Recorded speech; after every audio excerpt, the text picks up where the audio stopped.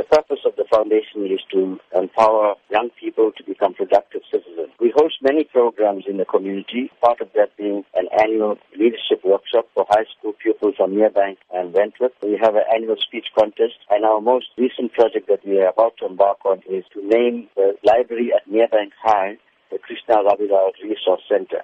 We also have a full-time staff member and an office. So in order to sustain our programs and the office, we're having this fundraising dinner and dance this Friday at the Enchanted Gardens at 6:30 p.m. What can be expected at the event? We're very excited about this fundraising project because the guest speaker that we have is Deputy Finance Minister, Nkubisi Jonas. He is a man of integrity. He has shown that he is not corrupt. He's shown that he cannot be bought.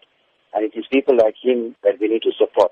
So we're calling upon the communities to come and attend this function and to support the KRF, but also to support Deputy Minister Jonas because of the kind of person he is. For those who may not know of Krishna Rabilal and his place in our history, how can he be best described? Krishna Rabilal was a normal person who lived in Merebank all of his life. He was very active as a young person in the communities, taking up issues of unemployment, of high bread prices, of poverty. And it was that kind of consciousness that he had that made him join the Umkhonto weSizwe, the military wing of the ANC. And the South African Defence Force in 1981 then went into a foreign country, which is Mozambique, and blew up a house that Krishna Rabilal, together with 12 of his comrades, were living. So it was an act of brutality. Krishna Rabilal paid the ultimate sacrifice with his life so that we could be free. The foundation now hopes to honor Krishna Rabilal, but more importantly, to continue with his legacy of taking care of poor people and making a difference in society.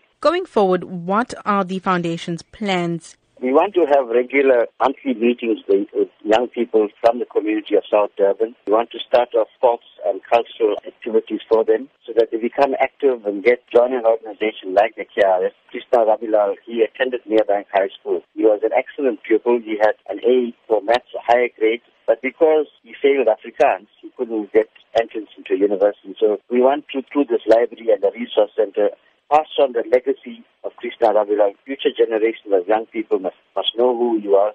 And through this process of the library, they'll be able to be educated. And hopefully some of them will want to continue his legacy and get involved in community work.